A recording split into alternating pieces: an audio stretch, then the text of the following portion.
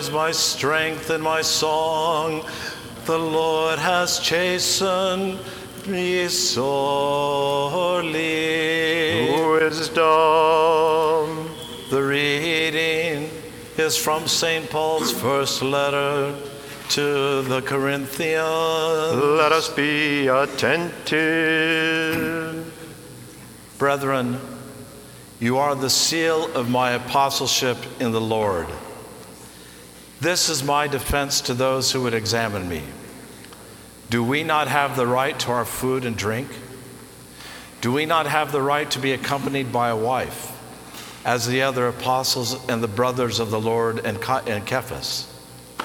Or is only Barnabas and I who have no right to refrain from working for a living? Who serves as a soldier at his own expense? Who plants a vineyard without eating any of its fruit? Who tends a flock without getting some of the milk? Do I say this on human authority?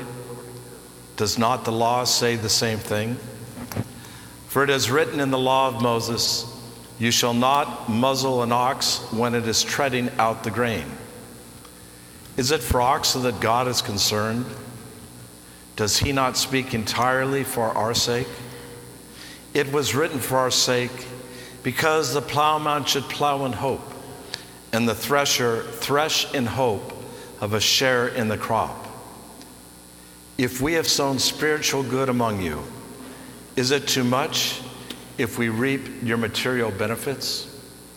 If others share this rightful claim upon you, do we not still more? Nevertheless, we have not made use of this right, but we endure anything rather than put an obstacle in the way of the gospel of Christ. Peace be with you, the reader.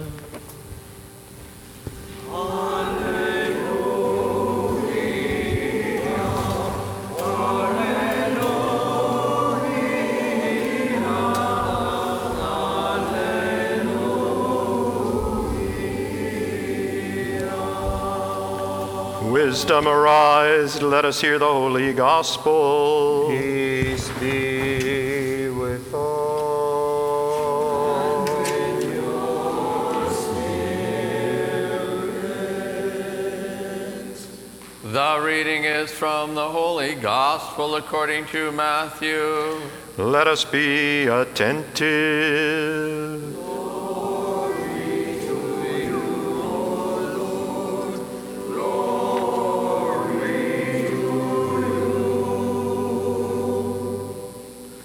The Lord said this parable, the kingdom of heaven may be compared to a king who wished to settle accounts with his servants. When he began the reckoning, one was brought to him who owed him 10,000 talents, and as he could not pay, his Lord ordered him to be sold with his wife and children and all that he had, and payment to be made. So the servant fell on his knees, imploring him, Lord, have patience with me, and I will pay you everything. And out of pity for him, the Lord of that servant released him and forgave him the debt. But that same servant, as he went out, came upon one of his fellow servants who owed him 100 denarii, and seizing him by the throat, he said, pay what you owe. So his fellow servant fell down and besought him, have patience with me, and I will pay you. He refused and went and put him in prison till he should pay the debt. When his fellow servants saw what had taken place, they were greatly distressed, and they went and reported to the Lord all that had taken place. Then his Lord summoned him and said to him, you wicked servant, I forgave you all that debt, because you besought me. And should not you have had mercy on your fellow servant, as I had mercy on you? And in his anger his Lord delivered him to the jailers, till he should pay all of his debt. So also my heavenly Father will do to every one of you if you do not forgive your brother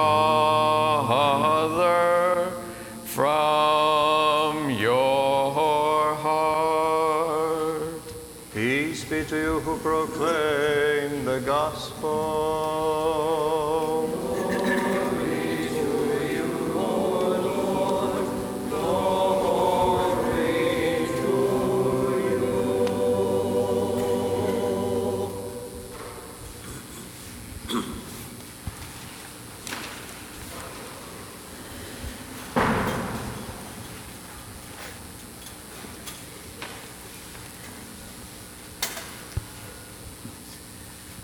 Good morning.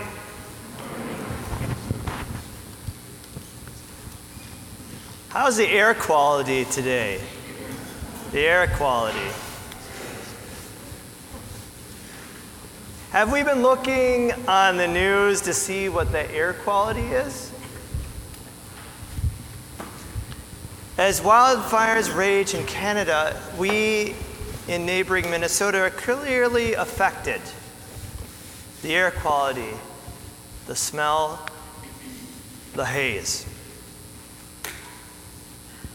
About half the time, wildfires are caused by lightning, and about half the time, unfortunately, wildfires are caused by humans. Human error, human carelessness. Wildfires affect others, innocent others, who have nothing to do with the cause of the wildfire. It is not fair. In today's gospel lesson, we have another example of something that is not fair. A curious detail in the gospel that saints and preachers have pondered on and conjectured about for the meaning for 2 millennia. In today's gospel lesson, we read the parable of the unforgiving servant. In this parable, there is a servant who owed the king a ludicrously large amount of money. When the servant cannot repay it, the servant, along with his wife and children, are almost sold into slavery to repay the debt. This detail, that the wife and children also suffer, is perplexing. Why? Why do the wife and children suffer because of the husband's debt? Many conjectures have been offered through the centuries as to the significance of this detail. But one explanation is that our personal sins choke others around us. Sin chokes others, especially our immediate family, although they are not at fault. Scientists monitor the air quality around the world. They use both satellites and instruments that are on the ground. They measure the airborne particles from industrial pollution, volcanic ash, sandstorms, and the wildfire ash. Scientists monitor the air quality so that innocent people don't get sick or have adverse health effects from the bad air quality. They occasionally issue warnings. Scientists take careful measures, but what are we doing to measure the air quality in our homes? We don't want to hurt those around us, but our carelessness pollutes the spiritual air quality of our homes. We want to keep our families safe, so let's measure the air quality in our homes. Let's monitor and prevent these contaminants of our air quality: burning anger, stinking greed, foul-smelling words, choking sarcasm, and fiery criticism. Our sins, like wildfires, affect others. They engulf and choke those closest to us, even those who are not at fault. They pollute the air. Let us be self-critical and monitor ourselves. Let us monitor the air quality in our homes and determine how we can improve it. Thankfully, when there are wildfires, that is not the end of the forest. There is hope after a forest fire, despite the scarred landscape, despite the destruction, despite the choking flames. In fact, after a wildfire, one naturalist noted, a burned forest is a unique, incredible, and complicated ecosystem that bursts with new life.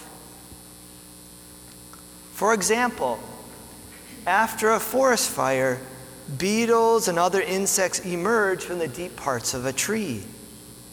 They emerge attracting the elusive black-backed and three-toed woodpeckers. The woodpeckers peck holes into the burned trees, creating new homes for animals.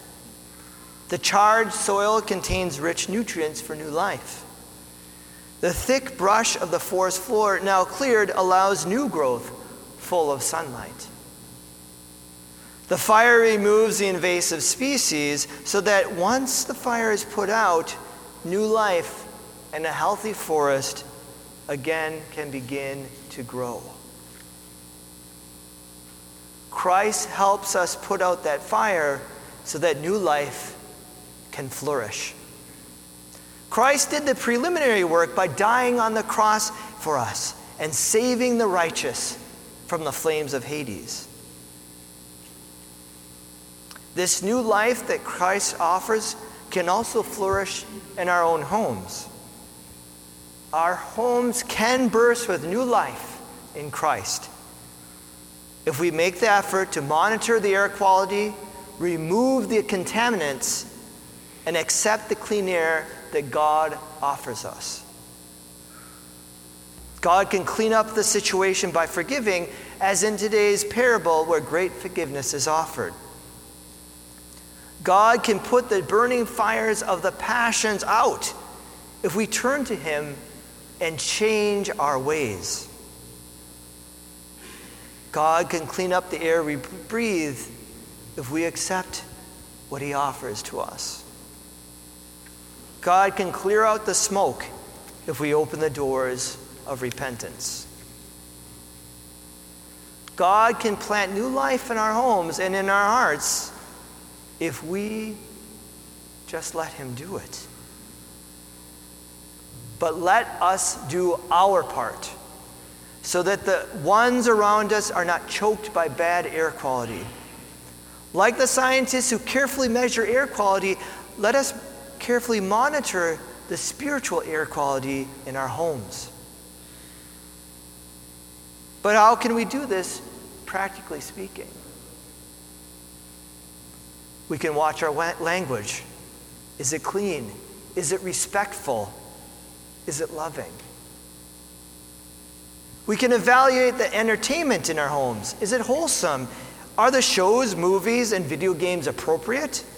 Or are they contaminating the home? We can determine if we are making adequate effort to purify the air. Are we reading the Bible regularly? Does the sweet smell of prayer rise like incense before God every day? Do we emit adequate levels of affectionate words to freshen the air?